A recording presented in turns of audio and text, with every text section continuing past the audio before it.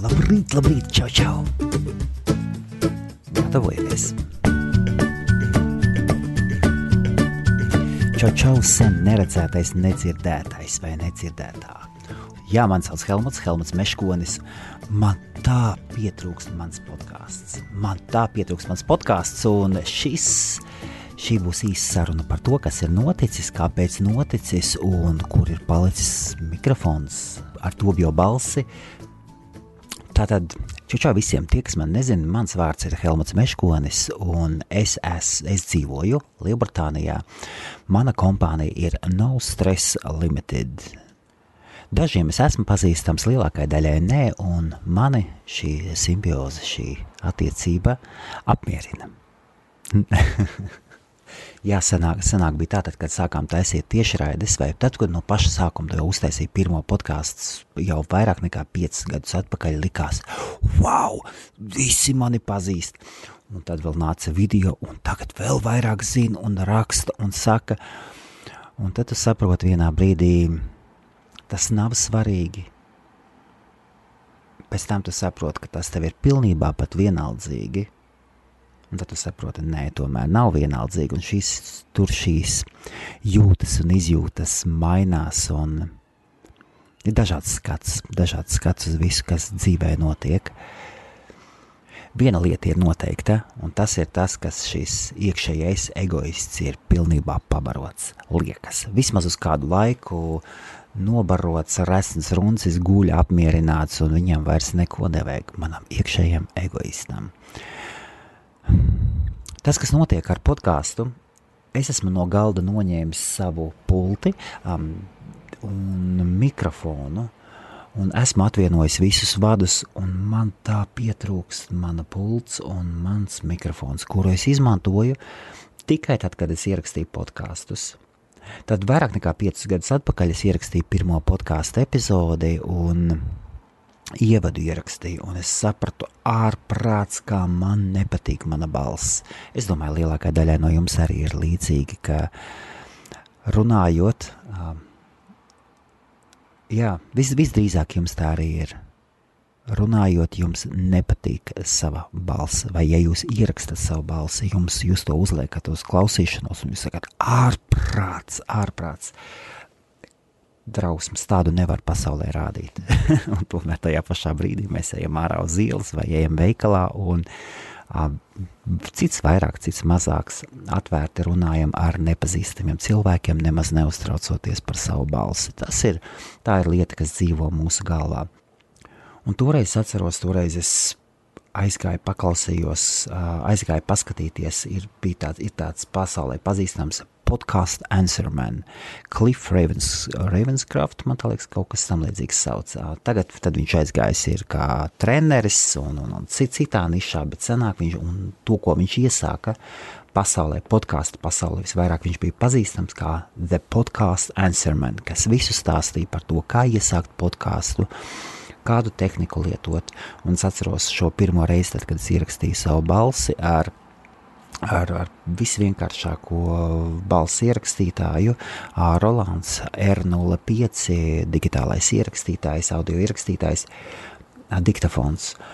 Un es aizgāju uz Cliffa mājaslapu, paskatījos visu, kas vajadzīgs, un nopirku šo Hale PR50 mikrofonu. Tad man ir 1402 VLZ mikseris ar daudz autoceleņiem, tāds profesionāls dīdžeju, un vadus sapirku, visu izliku ārā, ciparu ar 3-0, zemās 3-0, teiksim tā. Un paspēlējoties mazliet ar settingiem, biju apmierināts. Jā, tā ir vēl viena lieta, it kā ļoti bieži mēs pērkam lietas, vai arī pārdodam lietas un domājam, kurš tādu naudu var maksāt. Un šajā gadījumā nav runa par to, kurš maksās. Galvenais ir, lai šis cilvēks, kas atnāk, lai šis pirkums atrisina viņa vai viņas problēmu. Un īstajam cilvēkam, piemēram, man tajā gadījumā šis mikrofons un šis mikseris bija daudz vērtīgāks par to naudu, kur es iztērēju. Jo nauda tāpatās, kā visas lietas, citiem ātrāk, bez šābām, citiem mazāk, bet viņa nāk un iet, un lai jūs noturētu naudu, ir jābūt vai nu super sīkstuļiem, kādi ir pieejami tikai tikai pasakās, kā sprīdītī, vai arī jums ir jābūt ļoti lielam ienākumam, kas nosedz, vai arī bez šabām jābūt organizētam kā mūsu Edmundam Kalniņam, Kalnarājam. Un tomēr arī ir jābūt pietiekoši lielam ikmēneša ienākumam vai iknedēļas ienākumam, lai nosektu visus dzīves nepieciešamos pamatīzdevumus, kuram no mums ir pierasti pie mūsu dzīvesveida. Tad pamatizdevumi katram var būt savādāk. Vienam tas var būt nomaksāt istabiņas īri un vienkārši nopirkt jaunas vai lietotus zābakus. Citam tas var būt pamatizdevums ir samaksāt Netflixu, samaksāt par mobilo telefonu, kurš ir paņemts uz nomaksu, kad 150 mēnesī, nomaksāt autolīzingu, 300, to. Katram šie pamat izdevumi ir dažādi, un kā arī visa dzīve ir ļoti, ļoti dažāda, un krāsas, krāsu pasauli, kurās katrs mēs dzīvojam, ir ļoti dažādas. Jā, ir šī lieta, ka man pietrūkst kvalitātes apkārt. Es sāku sajust, ka es nevēlos bezmaksas lietas. It kā patīk. Ir bez šābām ir lietas, kas ir bezmaksas, patīk tad, kad kaut ko mēs izmēģinām. Ir savāda sajūta, un man sanāk tā nav bijis. Man patīk pirkt lietas, labas lietas. Es nevēlos pirkt sūdus. Nevēlos pirkt sūdus. Vīrieši, sievietes, tātad visi klausītāji sapratīs mani. Es domāju, ka, piemēram, apakšveļa, vai zeķes, vai krekli, vai kurpes, vai grāmatas, vai smaržas.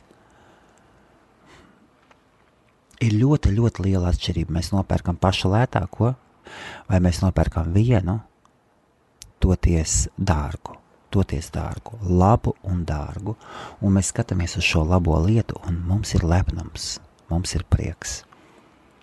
Es šajā ziņā nesen aizdomājos par sievietēm, kuras ir apsēstas ar kurpēm, un es dažas dienas atpakaļ staigāju, es ļoti bieži klausos podkastus, es ierakstu podkastos atslēgas vārdus, un es uzdūros uz 2 sieviešu podkastu, 2 jaunas sievietes, kuras runā par sieviešu tiesībām, par to, ka, ja mēs paskatāmies, tad vēsturiski gandrīz visas sievietes ir slavenas tikai tad, ja viņas ir sniegušas seksuālus pakalpojumus vīriešiem, kas ir bijuši ļoti ietekmīgi. Un parasti, ja sieviete ir iekļuvusi vēsturē, tad tikai tāpēc, ka viņa ir savā veidā saistīta ar kādu karali vai augstmani. Ja mēs paskatīsimies, es par šo laiku varēju tikai vienu it kā izņēmumu atrast, ka sieviete, kura daudz sasniegusi, nav slavena ar to, ka viņa ir gulējusi ar vīriešiem, ir Žanna Darka. Un tomēr arī Žannas Darka gadījumā viss viņas stāsts parāda tā laika sieviešu atkarību no dišciltīgiem vīriešiem, no karaļiem. Un, klausoties šīs 2 sievietes, kuras runāja par vienu no tur bija dažādas tēmas, bet viena lieta, kurai viņas pieskārās, bija Ninon de Lenclos. Tā ir kurtizāne, kura aiz sevis ir atstājusi ļoti liels viļņus un ietekmējusi daudz domātājus, ir ietekmējusi tā laika literatūras pasauli, kas aizgāja, un šī ietekme aizgāja vairākos gadsimtos, un angliski runājušā pasaulē Ninon de Lenclos nav zināma, vai ir zināms par viņu ļoti maz, toties franciski vai franču pasaulē Ninona ir ļoti labi zināma. Tāpat kā spāņu pasaulē ir dziedātāja Bebē, un par kuru lielākā daļa no mums neko nezina. Paklausieties, Bebē, jā, kolosāli dziedātāji. Jā, un šīs divas meitenes runāja, un viena no viņām saka, ka viņai ir apsēstība ar kurpēm. Es esmu bez šaubām dzirdējis par kurpēm un visu, un tad, kad viņa sāka stāstīt par savām kurpēm, es dzirdēju visā šajā, ko viņa teica, ka viņa lepojas ar savām kurpēm, viņa zina stāstu par savām kurpēm, zina, no kura gadsimta pēkšņi tāds stils nāca ārā tāds, viņai ir apsēsta uz vēsturi un kvalitāti. Un tad es padomāju, žēl, ka man nav kurpju apsēstības. Man ļoti, ļoti, ļoti patīk kvalitatīvi apavi.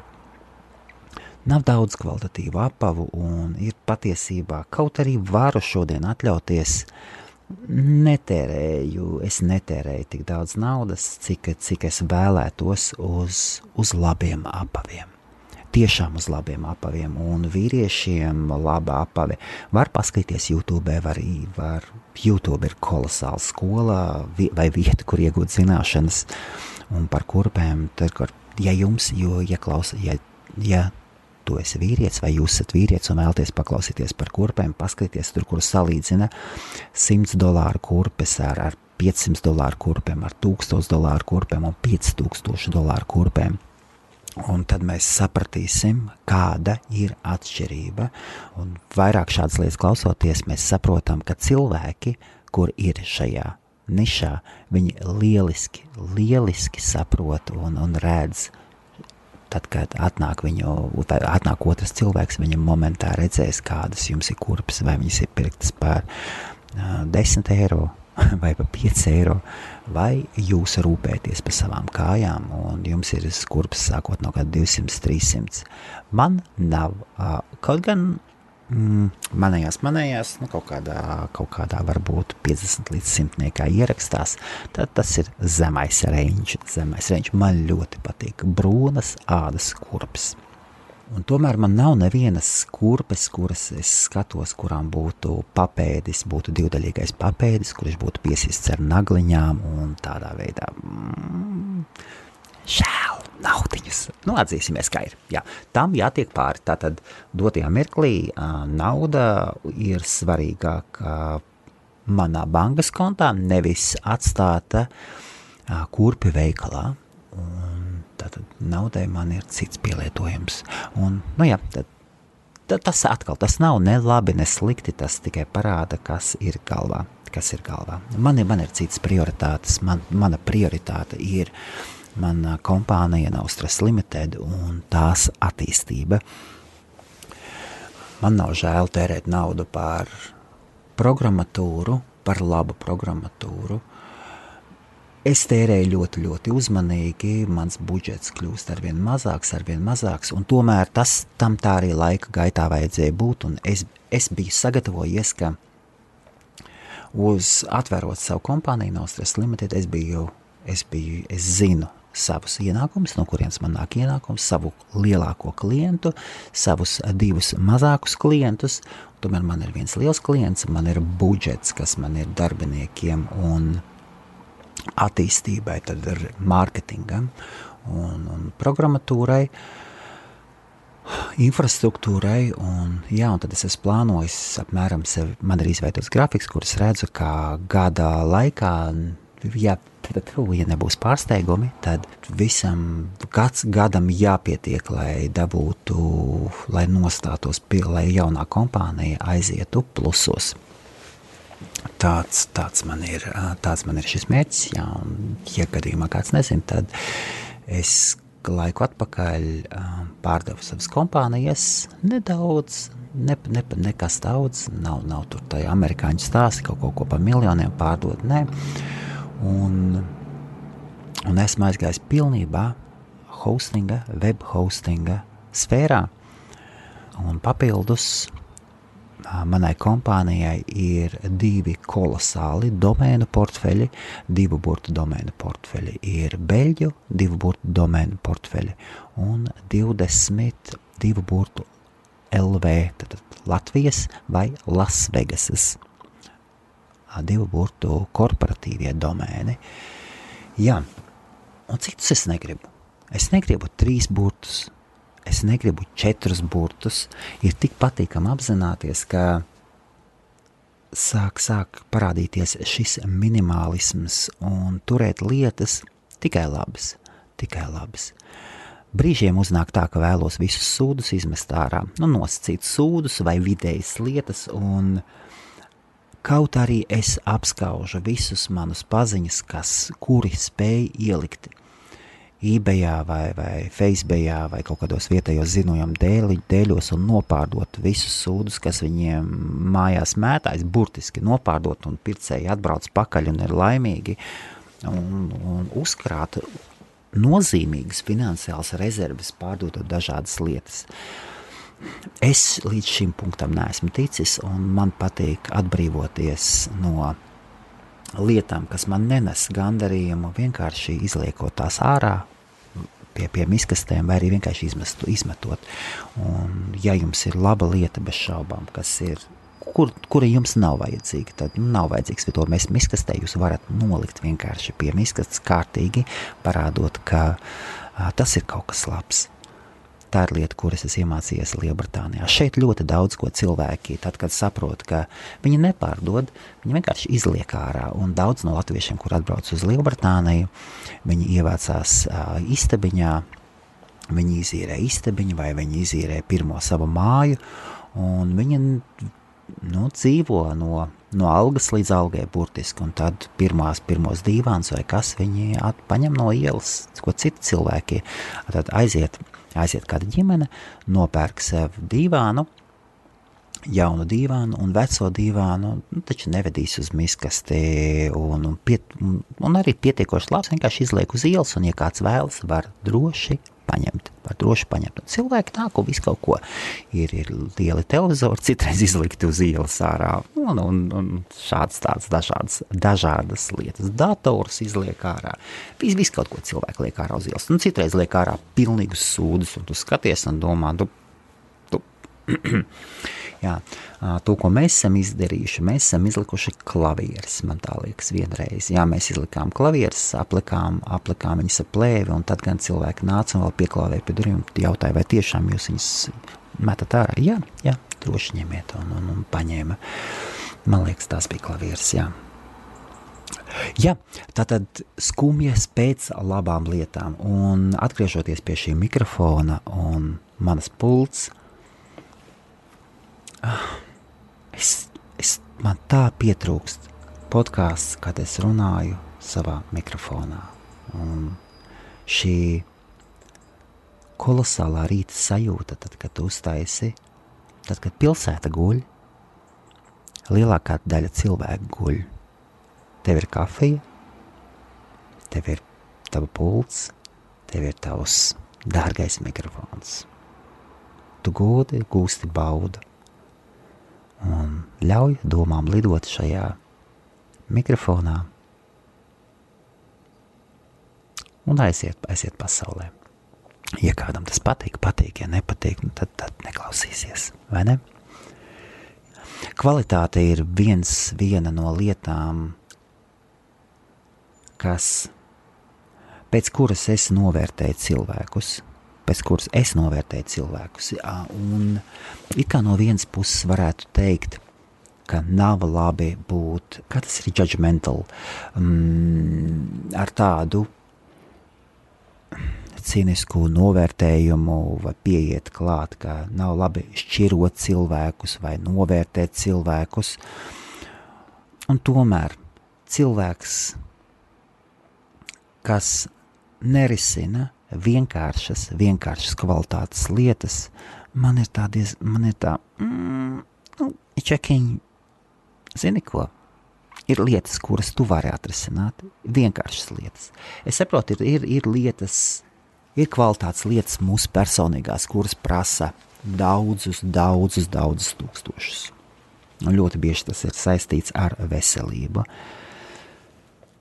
Tomēr ir lietas, kuras mēs minimāli varam uzlabot. Jā, man viena lieta, ja gadījumā jums ir uzņēmums un jūs meklējat sev klientus, ir ļoti, ļoti viegli pastāstīt par savu brendu, aizejot uz podkastiem, aizejot uz video intervijām. Mums ir daudz, tagad ir tik daudz kanāli latviešu valodā, Facebook live, YouTube live kanāli, kur jūs varat aiziet un piedalīties kā viesis. Un visiem šiem kanāliem ir nepieciešami labi viesi. Un šo kanālu prasības būs visdrīzāk sekojošas. Pirmais, lai jūs būtu interesants. Otrais, lai jūs atbilstu. Tad pirmais, pats pirmais, lai būtu interesants. Tas ir pats pirmais. Otrais, lai atbilstu kanāla, kaut kādām kanāla horizontiem, kaut kādā līnijā par punktiem, par ko kanālā tiek runāts, lai ierakstītos šajos platuma grādos. Un nākošais, lai būtu kvalitāte, lai būtu kvalitatīva, kaut kādi kvalitātes standarti, lai būtu laba skaņa, pietiekoši laba skaņa, lai būtu pietiekoši labs video. Un šie būs kvalitātes standarti. Tas ir tas, kas mani sāpina.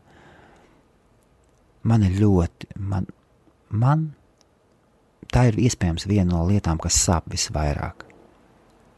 Ka uzaicinot fantastiskus viesus, šis viesis neapzinās, ka viņu redzēs 1000 cilvēki, 2000 cilvēki, varbūt 500 cilvēki.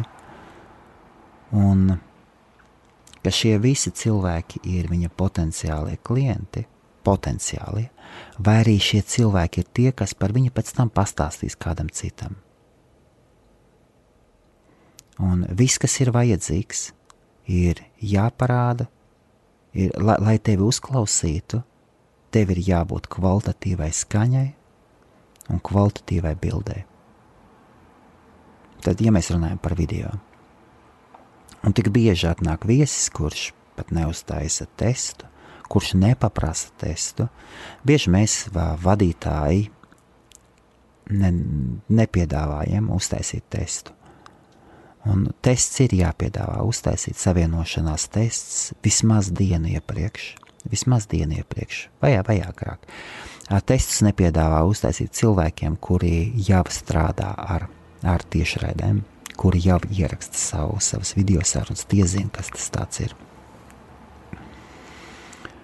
Un jā, jo, ja jūs esat viesis un jums, piemēram, internets raustās, vai ir drausmīga skaņa, vai slikta bilde, jūs būs nepatīkami skatīties. Gluži tāpat, kā jūs attaisot savu drēbju skapi, redzat kreklu, kas jums neder ar pleķi, vai zeķi, kurā ir caurums. Un tādas intervijas neklausās tik daudz, cik varētu. Un viss tikai tādēļ, ka nav kvalitāte. Jā, un no otras puses, citreiz atnāk cilvēks, un man ļoti, piemēram, patīk skatīties tad, kad runā Viktors. Viktors uztais tiešraides, viņš apskata lietas, viņš ir sagatavojis, viņš pārslēdz kameras, un mani veips vispār neinteresē. Vispār. Pat vēl vairāk. Es uzskatu, ka veips ir arī tāpat satur nikotīnu un nav labs vīrietim un nevajadzētu lietot veipu. Kaut arī visdrīzāk, man jau liekas, ka es ticu, ka ir daudz labāks par cigaretēm. Cigaretes vispār totāls ārprāts ir. Viktora viesi, piemēram, viņš sēž divatā ar Ginču. Kolosāla kvalitāte, sarunas kvalitāte, skaņas kvalitāte, vai viņam pievienojas Andrejs Luters no no Rīgas, no Vape House. Arī Andrejs zina, Andrejs ir perfekcionists, un viņam vienmēr būs arī laba kvalitāte. Un vienkārši ir patīkami skatīties sarunu dēļ kvalitātes. Kaut arī vapes man pilnībā neinteresē. Rekur viena lieta, tad, kad mēs ierakstām kaut kādas skaņas vai ko, jāizslēdz telefons, mobilais telefons. Jā, ir svētdiena, 9 no rīta, 9 un 1 minūte, ir 4. oktobris. Es šorīt pamodos 6, izlīt no gultas mazliet vēlāk, duša, klients pa nakti bija zvanījis, tas nozīmēja, ka agri no rīta bija zvanījis, un tas nozīmē, bija jautra nakts, es viņam atzvanīju, bet necēla, guļ. Man ļoti patīk, ja man zvanā pa nakti vai agri no rīta, tas nozīmē, ka sievietēm būtu savādāk, ja piedzēries vīrietis zvana tur 3 pa nakti, tad bez šaubām viņa dzied citas dziesmas. Un, tā ir šī pasaule. L'amour pamostās pa nakti. Un ir nepieciešams otrs cilvēks. Un tomēr, tad, kad vīrietim zvana otrs vīrietis pa nakti, man vienmēr tas ir tāds kvalitātes rādītājs, Man var zvanīt pa nakti. Man telefons vispār nekad nav izslēgts, tikai citreiz skaņa izslēgta, bet tad arī gaismiņa iedegās un redz. Labi, visiem jauku dienu, un podcasts. Nekur podcasts nav pazudis. Ir atpakaļ, viss ir labi, un man ir jāsakārto, tagad jāsameklē visi vadi, ir jāpārkārto mazliet mans darba galds un jāliek atpakaļ pults, kura aizņem daudz vietas. Mikrofons ir ielikts savā vietā, bez vada, stāv, it kā liekas vientuļš, tomēr viņam ir dvēsele. Man liekas, ka šim mikrofonam ir dvēsele. Tad varat paskatīties. Preļi Rūjiena 40. PR40 ir tāds Hail. Tā arī raksta, kā latviski jūs rakstītu Hail. Hail PR40. Toreiz viņš maksāja 500 vai 600, es neatceros. Skaists mikrofons. Ļoti interesants. Dārgs. Visdrīzāk ir un bija daudz citi mikrofoni, ar kuriem es varētu to pašu dabūt, un YouTube ir daudz, nepārmaksājiet, jūs to visu varat izdarīt par $20. Es negribu sev vecu, sūdu, varbūt ne pat sūdu, es nevēlos vecu lietu, kur man jāčakarājās, es vēlos skatīties un gūt baudu par labām lietām. Un mans kompānijas domēna portfelis ir pilnīgs atspoguļojums. Ja jūs iesiet, jūs redzēsiet, ka 95% no visiem domēniem, aftermarket domēniem, kas ir Hostmarī mājaslapā, ir tikai 2 burtu domēni, tikai pats labākais. Un jauniem vīriešiem vai jauniem sievietēm arī meklējot savu otru pusīti, ejiet tikai pēc paša labākā. Lai no rīta jūs varat pamosties ar smaidu. Šis ir personīgs podcasts. Visiem jauku dienu. Čau!